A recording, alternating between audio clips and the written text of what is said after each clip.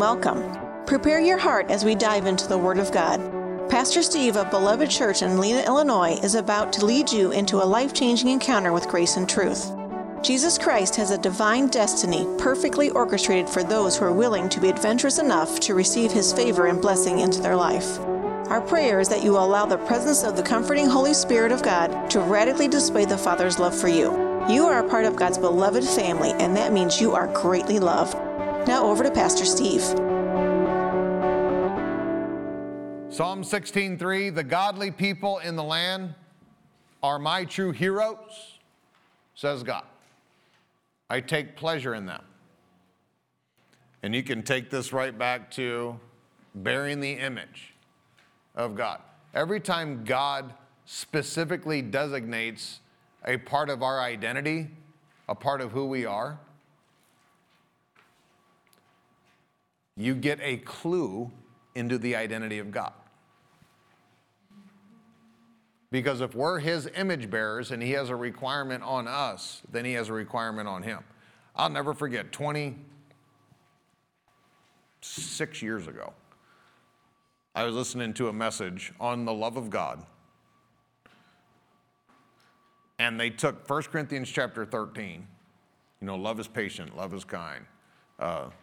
Love is not rude. Love keeps no record of wrongs. All those things. It took all those things, and they went through there and they were preaching on how we need to have this as part of our lives, and we need to walk in love and all. And at the end of this message, he said, one of the reasons for this is because love is God. Because God is love. 1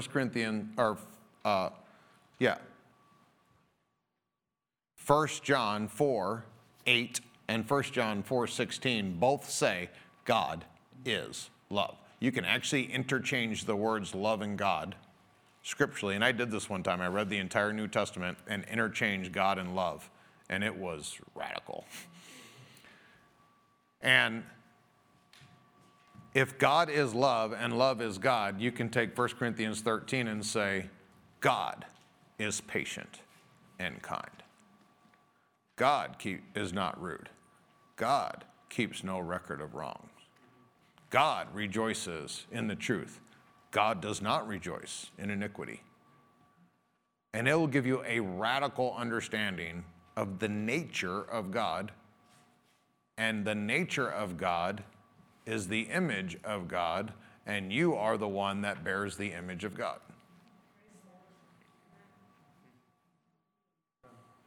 This is why people don't know what love is. This is why Hollywood can make a movie filled with sex and call it love, and the world says, oh, okay, sex is love. Because we, the image bearers of God, don't go out there and properly bear the image that is not what love is.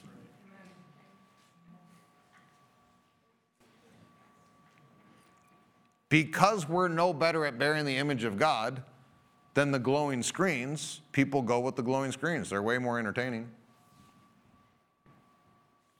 And we're called to be people who actually have a requirement in our life to have these natures, these characteristics pronounced in our life. I'm not trying to convince you, talk you into, do mental gymnastics, do a super cool TED Talk, and convince you that you need to be a little bit more heroic in who you are and what you do.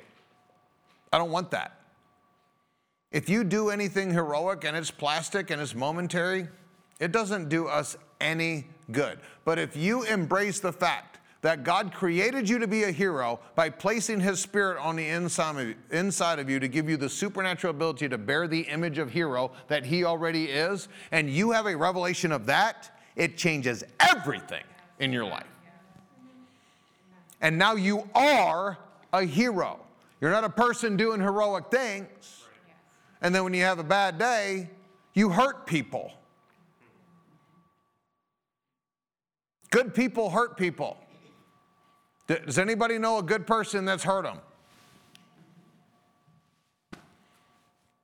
I don't want you to be a good person that hurts people. It actually hurts more, just so you know. If you're a generally good person and you hurt someone, that actually hurts them more. Because sinners sin. Mean people are mean all the time. Evil people are evil all the time. And so you're just like, you can stay over there, I'll stay over here, I'm not gonna. But when you're a kind person or a nice person and you're in relationship with someone and then you do something hurtful, it stings 10,000 times harder. Which also means that we have that requirement to not do these things on Sunday because it's church day and so I'm going to be holy in a purple chair.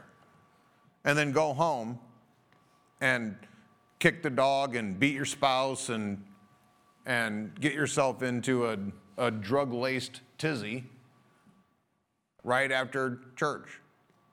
You guys know that I've said this multiple times, that the hardest time for me to staff my restaurants was Sunday afternoon. I could not find people that wanted to work Sunday afternoon in my restaurants because the Christians. They were mean in their suits. They'd treat my girls like trash. They wouldn't tip them. They ran them to death because their eggs were too runny and too hard and too runny and too hard and too runny and too hard. I actually kicked multiple times, I kicked a table of preachers out of my restaurant one time. And it broke my heart. And they were all fat, bunch of I'm going to bear the image of God.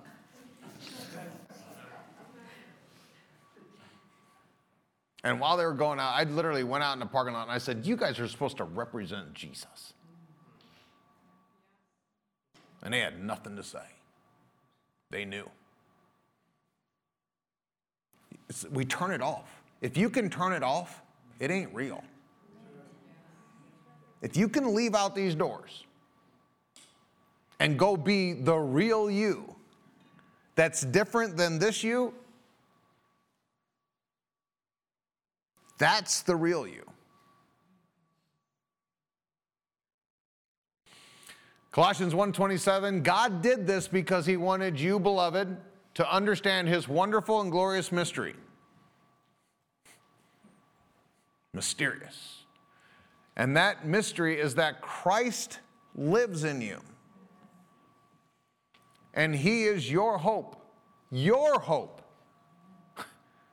in sharing in God's glory. God's glory. Man, you know how many people would trade the glory of this earth, riches and popularity and YouTube likes, and trade that for the glory of God? I pray nobody in this room. A defining characteristic of a courageous or brave person is their willingness to do the hard thing. You know what's hard about doing the hard thing? It's hard. And I know you think I'm trying to be funny, but it's for real. Doing the easy thing is, that's why everybody does it. It's easy to get McDonald's. It's hard to go home, get your family sat down, make a meal, buy the groceries, cook the thing, do the stuff, clean up the dishes. It's easy to get McDonald's. I'll eat plastic, it's fine. Amen. It's easy to just leave a spouse. Just go on, go do your own thing. Be all tied down with that old ball and chain. I'm out of here. I'm going to be free. Get me a convertible and show everybody my bald spot. Okay, well, you just go, big boy. That's easy. It's easy to cheat your taxes. It's easy to lie. So easy. Sometimes it just like comes out like, where'd that even come from? I've come to the place in my life where I recognize the fact that easy is oftentimes synonymous with Satan. Hard is oftentimes synonymous with Christ. What did Jesus do that was easy? The dying part? The laying down divinity so you could be a baby? the walking in front of humanity that he created them, and most of them hated him. Everyone in here, okay, I don't want to say that. I know that if I was Jesus and I stood in front of a crowd, in John chapter 6, he had thousands of people walk out of his meeting. If I was God and I was preaching to 1,000 people and they got up and cussed me out and they're ready to leave, I'd be like, whoo, angels, get the swords, baby. Lightning, thunder, and angels, just nuke them all. Bunch of self-centered, self-righteous, arrogant, narcissistic jerks. Get them, Jesus. Or, I'm Jesus. Get them, angels. I'm telling you, I'm not holy enough to not say that if I was there and I had infinite power and justification, and he didn't. He let them all leave. And it broke his heart. And he even turned to his disciples and he said, are you going to go? And you know they thought about it because Peter said, where would we go? And they were like, we could leave too. But I left there and I'm kind of stuck with this guy. And he says, for you're the one that has the words of life, the eternal words of life. You know how hard it was to follow Jesus? Think about how hard it was to be Jesus and people not follow you. You're God. You know, when Jesus was in heaven, people, the entities in heaven, the Elohims in heaven and the angels and archangels, you just said the name of Jesus in heaven and they all fell on the ground, threw their crowns, and worshiped him for infinite amounts of time. Just saying his name. And he comes down here and they spit on him and tear his beard out and kick him and cuss him out and call him all kinds of stuff. He did that to rescue me, and I wasn't even born, and he knew I'd spend the first 20 years of my life being a jerk.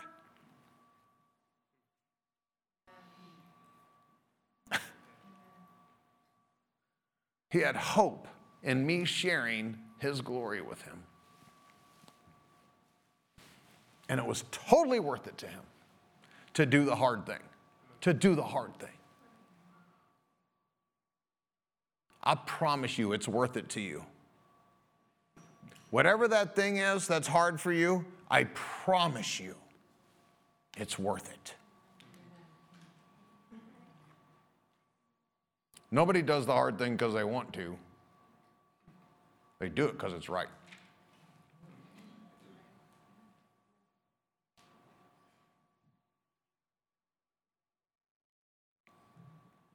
I don't know why this is hitting me.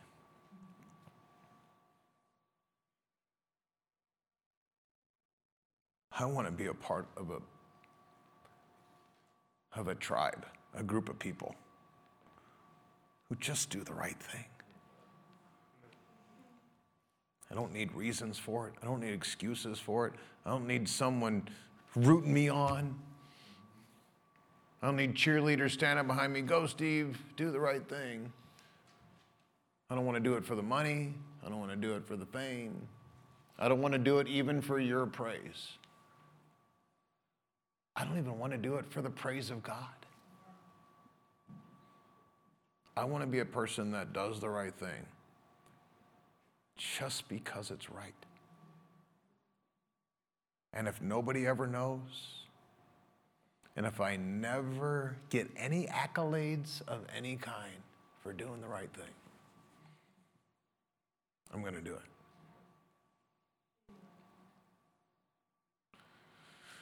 The weaker, effeminate, more emotional, and more left-wing society becomes, the less people there are who are willing and capable to do the hard thing. The reason I'm standing in front of 100, let's say you're doubled out there, 200, maybe 300 people total between here and Nettle Watch, maybe 400 on a good day. I'm talking to 400 people out of 360 million in America. A tiny fraction. Why? Because the more deeply dark our society becomes, the fewer and the fewer people are capable of doing this.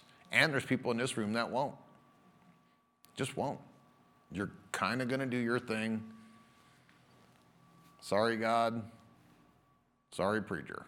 I'm going to kind of do my thing. Somebody else can be a hero. If that attitude is in this building, and you all know that it is, not everybody's as holy as whatever, if it can still exist in this environment, in this culture, imagine that culture. There's nobody out there that's going to embrace the character of hero.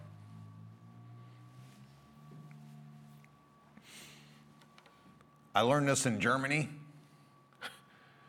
I heard this statement all my life. First time I heard it was when I ran a little cafe. I was 14 years old in Forreston, Illinois, and I ran a cafe called the Cardinal Cafe. And I'd go and open up the cafe at 4 o'clock in the morning, and I'd run it until 7, whatever, and then I'd walk from the cafe to school and do school, and then I'd come back and clean up the cafe. It was the cafe manager, 14 years old. And in the slow times in the breakfast morning, we had this big table, about 10, 12 guys, farmer guys, and they'd sit there and they'd smoke cigarettes and solve all the problems of the world. And you guys know what I'm talking about. And so I'd stand there and listen to them. I was kind of in a deficit for father figures in my life, and so I'd listen to the wisdom of these old guys, because in between the jokes about girls' bodies and being crude and all that, they would drop these little things that were so wise. And I was so badly in deficit of hearing wisdom in my life. And I remember one of them was talking about the fact that he was kind of depressed because he had this attitude in life where he just said that I just kept my head down, I walked fast, I didn't talk, and I didn't come in contact with anybody. And I did my 40 years at back then it was Kelly's. I did my 40 years at Kelly, got my pension or whatever they got, retirement. And he was sitting at that table and he was lamenting the fact that his attitude was head down, walk fast, don't talk, don't get in contact with anybody. Just do everything you can to avoid to get to the eventual end of have a pension. That was his heaven. And I heard this statement from him and a bunch of the other guys. They're talking about, yeah, this is kind of a thing. And we were in Germany, and you guys might remember this from last week. We were in Germany, and the entire German culture has a little bit of this still remnant there. And so I asked Kai about it, our host in Germany. I said, Kai, what's the deal with these? He says, in Germany, we put our head down, we walk fast, we don't talk, and we don't contact anybody. And I said, why is that? He said, because that's what the communists taught us to do. That's what the communists taught us to do. That's how the Nazis trained us to be. And here we are in America, in the land of the free, in the home of the brave, being good little communists, when God wants us to be heroes. Heroes don't operate their life like that. 2 Timothy 3:1. First one is going to be the Berean. The second one is going to be the NASB, and the third one is the King James. They're all basically the same verse, and I'm just going to change one word. But understand this, in the last days, terrible times will come. It's one of my words that I overuse. I use the word terrible all the time. Oh, this tastes terrible. Oh, that was terrible. I know I overuse it. I'm trying to fix it. It doesn't help that I'm reading it in the Bible. In the last days, terrible times will come. Okay. Sorry. I just told you that in the last days, terrible times are going to come. Stupid preacher, why aren't you up there like dancing and telling us about all the glory and the whoop whoop and good times, baby? Jesus is going to come. He's going to fix everything and put frosting on it. It's going to be wonderful. Yep. And terrible times are going to come. And if you've been alive longer than 18 minutes, you're probably aware of the fact that terrible times are going to come. Everybody in this life, I'm going to prophesy. Feel the Spirit of God. Whoa. And I say, thus saith the Lord, Jesus loves you. Anybody had that prophecy before? I used to get that all the time. God's telling me that he really loves you, Steve. And sometimes I stand in front of these people and I'm like, wow, you're prophetic or pathetic. One of the two. Jesus loves you. Yep, that's a good prophetic word. Jesus loves you. Here's another good prophetic word. Terrible times will come. Well, which one is it? Yes. Because Jesus loves you, when the terrible times come, they're not terrible for you. In the NASB, it says difficult times. Difficult times will come.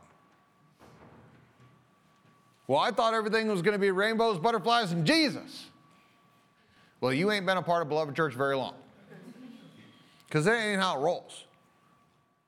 You have an adversary, the devil.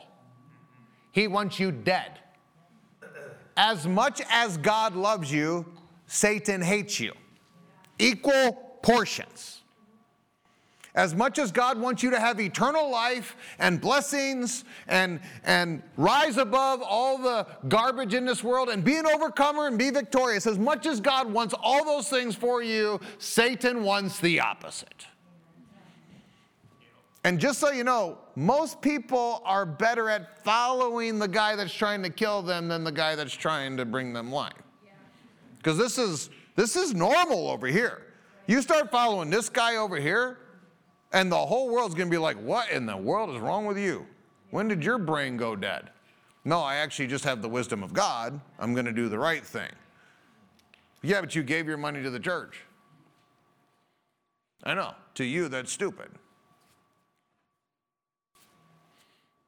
But I have a God. Well, where is your God? I can't see your God. Where's your virus? I can't see that either. The King James says perilous times are going to come. I actually like that one, perilous. We don't use that word very often. It's one of the reasons I like the King James a lot, because there's so much antiquated language in there. It makes you look it up. You got to go study it out. Perilous times are going to come. Dangerous. You know, there's a whole swath of humanity right now that is literally blind, deaf, and dumb. And they're following the Pied Piper, and they are running helter-skelter, waiting to get to the edge. And some of these people are so stupid that they'll be 20 feet down off the cliff, falling to their demise, and they'll be like, wait, what? It is way too late. Way too late. And I'm literally one of the prophetic callings in my life is to be a modern day John the Baptist. And I used to reject it. I got this prophecy in my life like 15 times. And the first 10 that I got was like 20 years ago, 20, 18, 16. And I would get this prophetic word. You're called to be a modern day John the Baptist. You're called to be, and it actually started to irritate me. I'm like, look, I'm not going to be wearing camel's hair, standing in the water, smelling like a skunk with bug legs and honey off my beard, screaming at people to repent. Not going to do it. I'm going to work at Waffle House.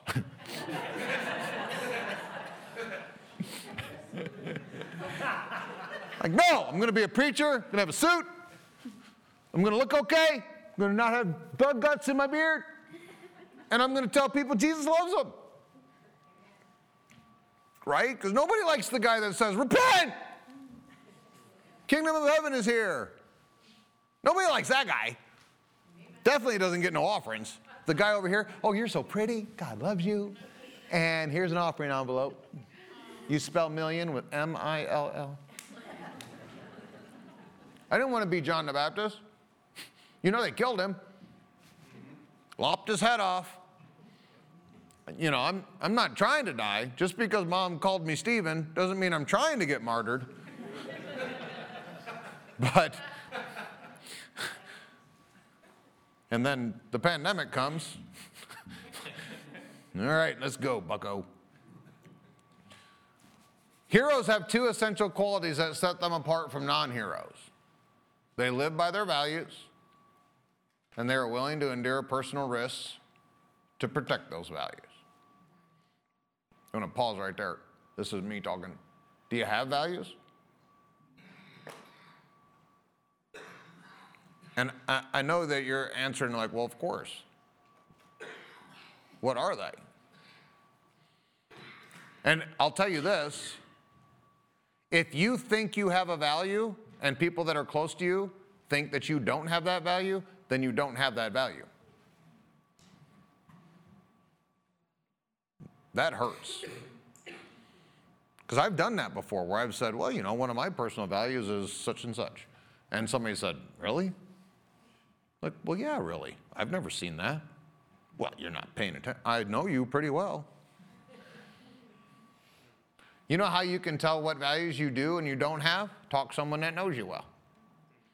Ask them, hey, honey, what are my values? Football?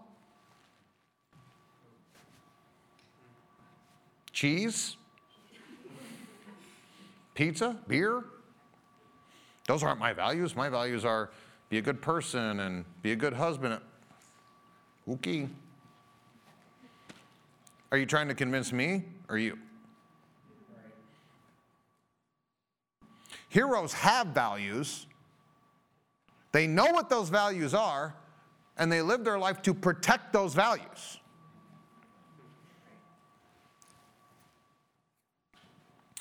Their values and their personal beliefs give them the courage and the resolve to endure risk and even danger in order to adhere to those principles. So last week when I said heroes do hard things, I gave you heroes do hard things number one. And the reason I made it number one is because I honestly think it's one of the hardest things. And the number one hard thing that I believe that heroes do is forgiveness and reconciliation.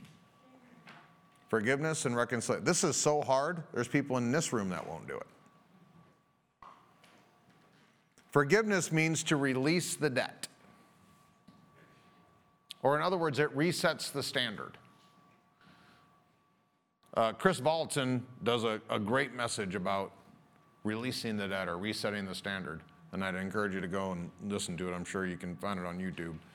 But it's one of the best things that I've ever heard someone talk about this in that regard. And Danny Silk does another one that talks about understanding reconciliation. He uses different terminology, but this works for me. Let's say I come into your house, you invite me over, and I come into your house, and you have brand new, $100,000 carpet. Brand new $100,000 carpet. Like you're just weird with carpet. You had to have the carpet, you're a carpet fetish person. And so you invite me in and you're like, hey, you know, I did invite you to my house, you know, but please take your shoes off. Just got brand new carpet. Literally, they finished yesterday. You're the first person to ever come in here. And you're like, hey, it's really special carpet. And please, I want you to come in and enjoy it. Please take your shoes off. In fact, take your socks off because this carpet feels awesome on your bare feet. So I'm in there. I'm like, oh, you're right. This is almost magical carpet. Jen's screwing up her face. She must not be a foot person. You keep your feet to yourself. And I'm not getting invited to the Hutchinson house. Not barefoot. Keep your boots. And I'm standing there in the car, and they're like, hey, and by the way, we're going to be painting the walls, and we've already got the colors picked out, and this is going to be really awesome. And they're like, this color, this red, is the color for the house. And they show me, and they got a little sample of the paint, and they're like, you should feel this paint. It's even special. And so they give me this little spoon, and I dip it out, and I'm feeling the paint. It's like, man, you're right. This paint is as awesome as this carpet. Like when you get done in a achoo!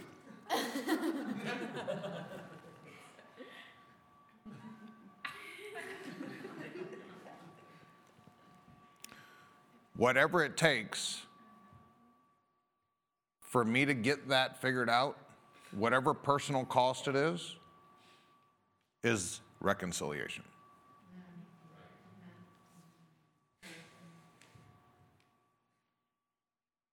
Now let's pretend I come into the same living room and I get my 6-foot step ladder out and I put it in the middle of the floor and I climb up on the very tippy top of the 6-foot step ladder with a 5-gallon bucket of that red paint. And I go,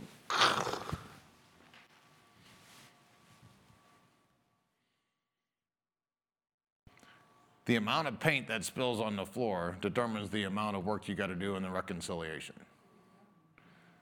If Steve Castle commits adultery and steals the offering, there's 400, or by the time the story gets out, there's 10,000 people that I'm going to have to do the right thing to bring reconciliation.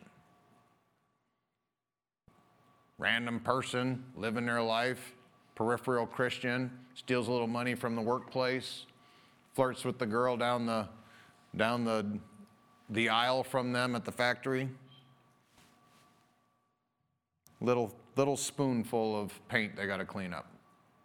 Steve Castle, tens of thousands of lives. Part of being a hero is being willing to influence all those lives and then being necessary for you to embrace the idea that you're going to have to bring reconciliation when you do fail. And this is why most people don't do reconciliation when they fail, because they think it didn't really affect very many people. When you call upon the name of God, when you bear the image of God, reconciliation is way more important. I use James 5, verse 16, where it says, confess your sins to each other and pray for each other so that you may be healed. Confess your sins to one another. And I'm saying this again because this is still radical to me. There's nowhere in the entire New Testament where it tells you to confess your sins to God.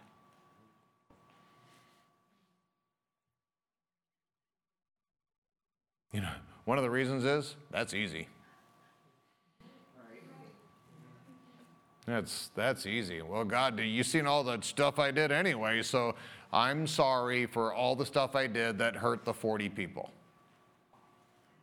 Good. We're all back to good, right, God? Me and you.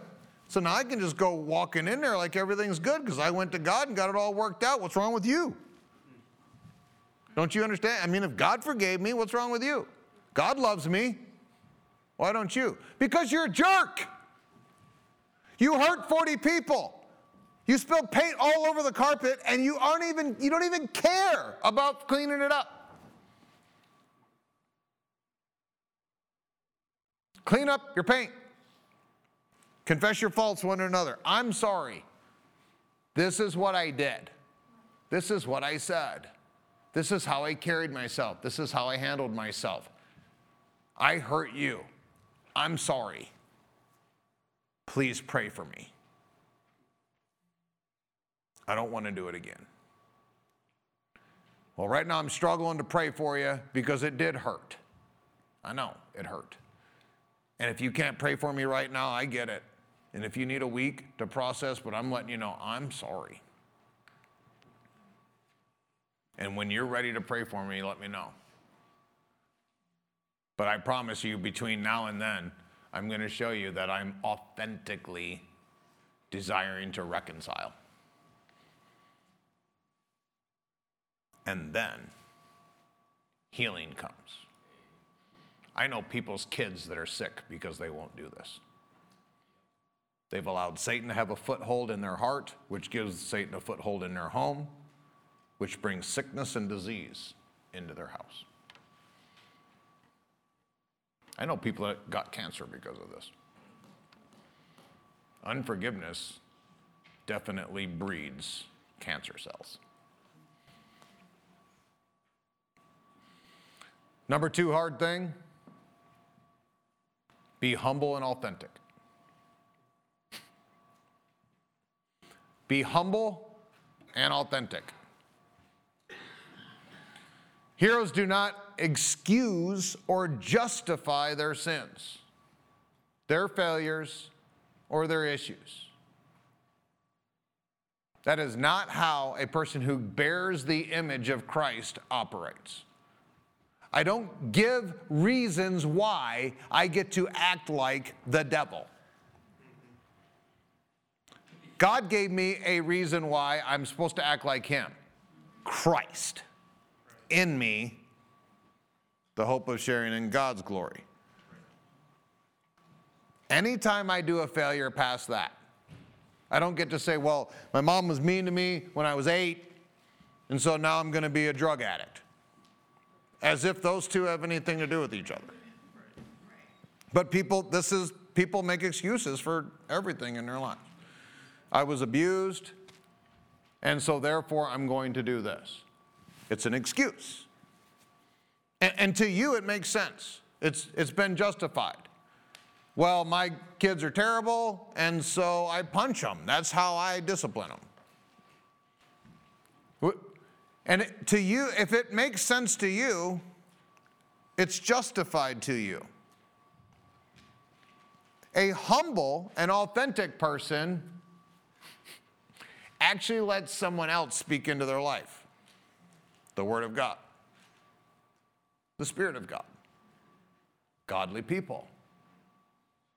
Godly people that you didn't ask to get sent into your life. Those are the favorite ones, right? Because we usually go to the people that we want to. This is how tale-bearing and gossip works in church, right? All right, now we know where they come from. If somebody has a problem with me, they don't go to Kay. Right?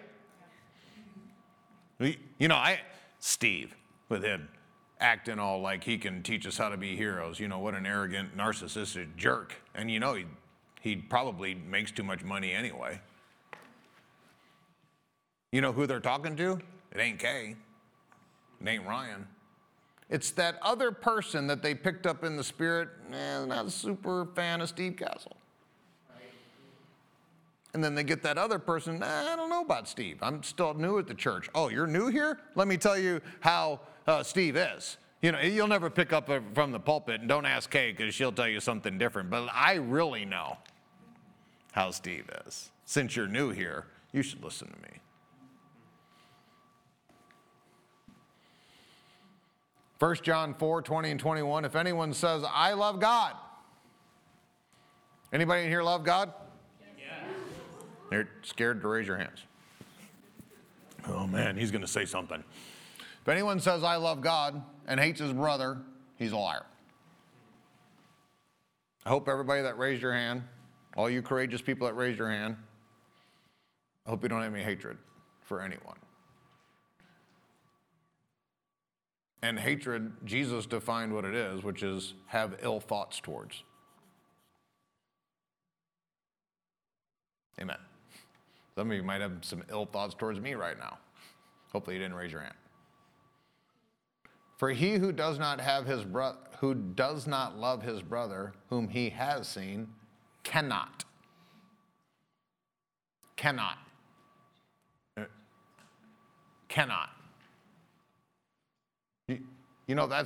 That's in the Bible. The God that says all things are possible to him that believes. God can do impossible. We sing songs about the impossible. Impossible God, how your glory goes on and on. So then, how can you put cannot in the same Bible with the impossible? Because only the impossible God can tell you what's impossible. He's saying you cannot love God. Wow. Not loving your brother.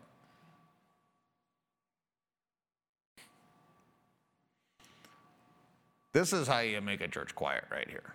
This is how you do it. I'm sorry that the Bible says these challenging things, but you're a hero, and heroes do the hard thing. Right. Amen.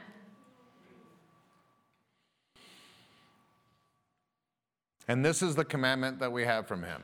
Whoever loves God must also love his brother. You know, you can be saved without loving God. That'll mess with you. And I probably shouldn't even dive off into this deep end, but it's true. You can be saved and not love God. You can just be like, hey, thanks for the cross thing. You're cool, Jesus. You did a solid. Thank you. I'll take it. I don't want to go to hell. There's a lot of people that are just 1 inch on this side of the fence. And being on this side of the fence is being on this side, whether you're 1 inch or 1 million miles. But what a terrible way to live. What a terrible way knowing that you're just 1 inch from failing.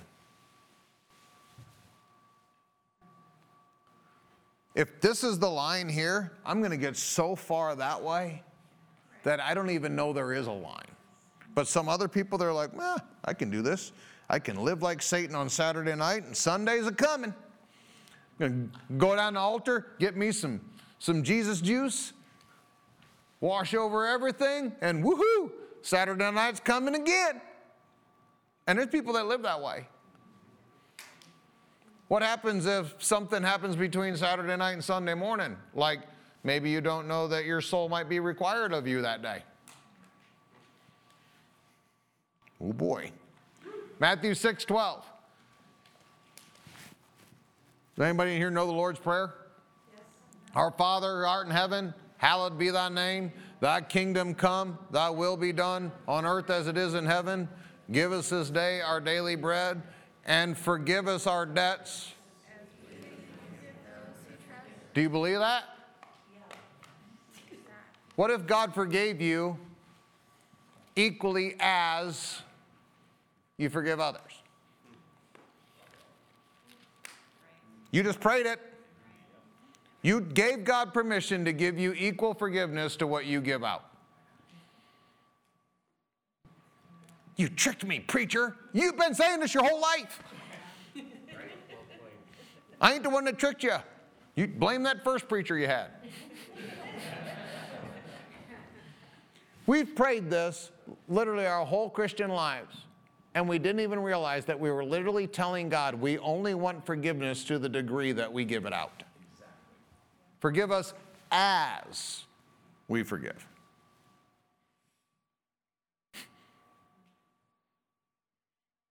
That probably changes it a little bit, right? God's just the heavenly bread dispenser and forgiveness dispenser, and he's going to give us everything that we need, for life. And then we throw this in there. Well, just forgive us to the degree that we forgive. Okay. I'm glad you prayed it. A humble and authentic person sees something like this and they're like, hey, you know what? This is probably God, since it's in the Bible, and Jesus taught everybody to know this. Maybe I need to make sure that as a humble and authentic person, I operate this way in my life. I'm going to start with my spouse, because I have a lot of stuff pent up about her, and I probably shouldn't. This is easy to do with people that are close to us. Let me give you humble and authentic. And since I kind of burst this bubble a few weeks or maybe months ago now, I can use this. So please play along. We're going to do some reindeer games here for a little bit. You can just smile and nobody will know that you're offended by anything I say. So I'm going to use the term fat I'm going to stay looking right up there at all the skinny people in YouTube and Rumble. And I'm going to use this term to show us how unhumble and inauthentic we've allowed our lives to become based upon how culture works and society works, and we've been baptized in it for so long. A fat person today, stay up there. A fat person today, they are big boned. That's why. They're not actually fat, they're big boned. When I was a kid, we were fat when we were kids. Fat. I'm telling you the truth, fat. We were fat. I had permanently stained Dorito fingers. That's how fat I was. That's permanently stained Dorito fingers. I went to school with Dorito fingers. And we were husky. Anybody young enough to remember husky? Mom would take us shopping for our one stuff. We get one pair of jeans and one thing every year. And she'd take us shopping and she'd take us over in the husky department. I always thought husky was like, yeah, cool. One day I'm going to get chest hair because I'm husky. And then I grew up and I learned husky was just fat. You know what would have helped me? Call me fat. That's just me. Maybe you're not that way. But for me, it would have helped me. Hey, Steve, you're fat. No, I'm not. I'm husky. No, husky means fat. I'm fat? You're fat. Well, I don't want to be fat. Fix it. Mom didn't make me fat. Look at her. She's got to stand twice to make a shadow.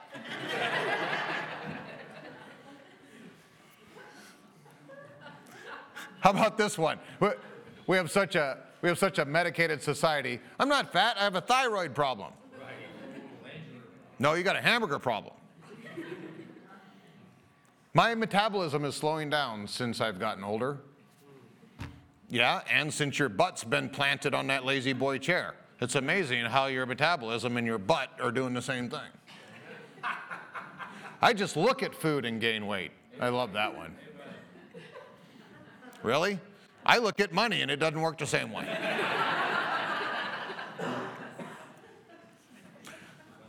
The first step is to call a sin a sin.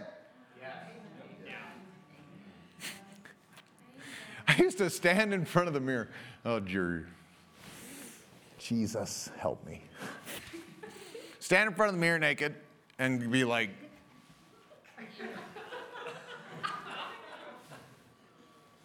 I'm not that fat. I know I'm the only one. The rest of you are like, but you would literally look at it. I'd look at my fat and say, not that fat. Can't breathe very good, but not that fat. You can't even say it to yourself. Nobody's in there. It's me in the mirror. And the mirror already knows the truth. And I'd look at it. I'm not that fat. Not that fat. And one of the things that changed me was that one time I'm standing there and I'm doing it and I'm like, I'm not that fat. And God bless the Holy Spirit. The comforter on the inside of me said, no, you are. Who let Satan in the bathroom? You can't empower yourself to have victory over something that you don't think you need to have victory over. If you think it's right, how can God empower you to fix it? It's already right. You've got to call the sin the sin. You've got to call it what God calls it. You know, confessing unto God, the Greek word for confessing in the scripture means to say the same thing as. So when you confess your sin, you're actually saying the same thing as it actually is. I was mean with my words. I'm sorry that I was hateful and mean with my words. You don't get to say, I'm sorry that you got offended. That's not actually authentic and humble. Authentic and humble is, I'm sorry I hurt you. I'm sorry I said bad things. If I can't call my fat fat, then I can't deal with gluttony, which is an addiction, and I can't deal with my laziness, which the Bible calls, anybody know? Slothfulness. You don't get fat because you looked at food. You get fat because you're a glutton and you're slothful. So until you say I'm fat, you can never deal with what created that, which is slothfulness and gluttony. So you can't call those things a sin. So you know what you'll do? I just love having 4 desserts at the potluck. Because it doesn't matter. It's not wrong. It's okay. We make fun of it now. Hey, watch how many hot dogs I can eat. Guys do it. Gals don't. They just do it in their car when nobody's looking. Oh, I know how you girls operate.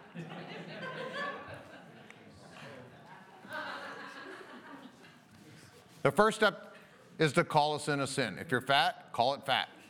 And you will at least start the empowering journey towards actually dealing with it as a debilitating and damaging problem.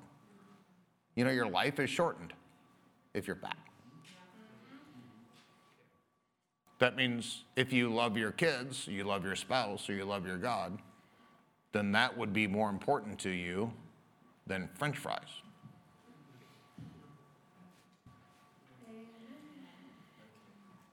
I know you came here to get the cool message and check the list and do the box, and here I am talking about food at lunchtime. When you do this, you'll have to acknowledge and repent slothfulness or gluttony, which are addiction-type sins like drugs, alcoholism, and pornography. Gluttony is in the exact same place in Scripture as alcoholism. An addiction is an addiction. Porn is an addiction. And if we up and down on the scale justify these things, then we will never be able to bring the divine solution to the problem. Most of us just want to deal with our problems in our life by willpower. I'm going to drink less. You guys have heard me talk about that. It's just a dry drunk. An alcoholic that drinks less is a dry drunk. An alcoholic that comes to the cross and says, I have a problem to Jesus. Jesus ushers in the Spirit of God, and then they get the fruit of the Spirit, which is called self-control. Willpower will let you down.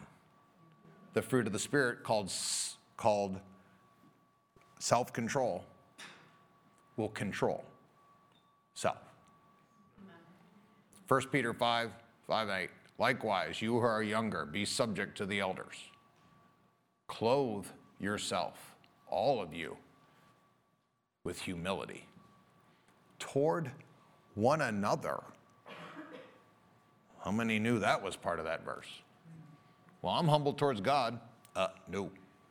If you ain't humble towards man, you definitely ain't humble towards God.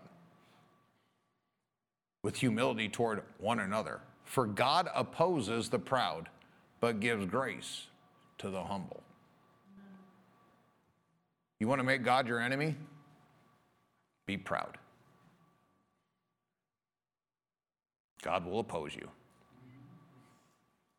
The very God that wants to be your friend, that wants to be your lover, that wants to be your Savior, that wants to be the one that takes you into the glorious life that He has created for you, that very same God, you will turn Him into your enemy when you approach man and Him in pride. And this is so common today that sometimes we don't even recognize it.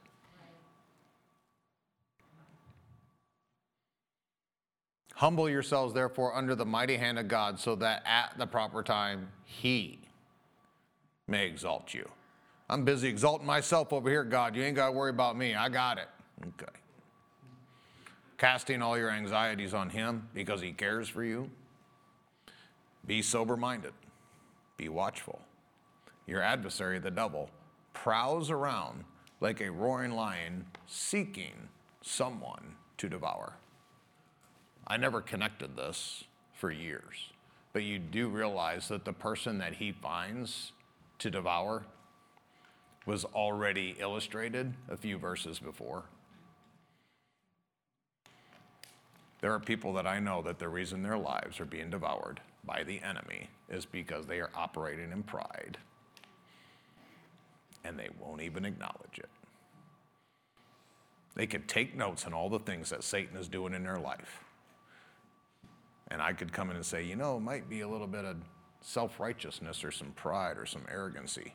Nah, that ain't it. Shut up, preacher jerk. Okay, well, you just go on and figure it out yourself. But the fact that this is connected to 2 verses before, to me, is pretty revelatory. If the only people Satan can devour are the ones that are operating in pride because God has now opposed them, makes a ton of sense in my brain. Whereas if I'm humble and God is on my side, how in the world is the enemy going to ever devour me? If God is on my side, who can be against me? Though 1,000 fall at my side and 10,000 at my right hand, it shall not come nigh me. But if I take myself out from the shelter of God in pride and arrogancy, the devil is just waiting on that periphery. He's waiting for that gimp sheep that's not with the flock, that ain't doing the right thing, that's wandering around, staring at a glowing screen, and then wham! God, why didn't you protect me? God, where was my flock? Why, God, why? You're such a mean God. And I've talked to these people. You are the heroes that have to embrace being humble and authentic as we go into these terrible, perilous times. Do you accept your call? Please rise. Thank you so much for sharing this time with us as we have encountered Jesus Christ through the ministry of his life-changing word. If you would like to learn more about Steve Castle Ministries and Beloved Church, you can go online to stevecastle.com or belovedchurchillinois.com. You can also contact us at 815-990-0367. Always remember that you are a part of the beloved family of God, and Beloved Church is the place where you are greatly loved. Now please open your heart to receive as Pastor Steve proclaims the blessing of the Father over your life. I pray, I declare that above all things, that you allow the finished work of the cross to bring prosperity into your finances and also divine health, prospering your body. And all of these things are going to affect you in a supernatural way as you allow your soul, your mind, your will, your emotions, and your personality to be perfected in prosperity that the Father desires for you to have. We love you, and we cannot wait to see and be with you again soon. Goodbye, beloved.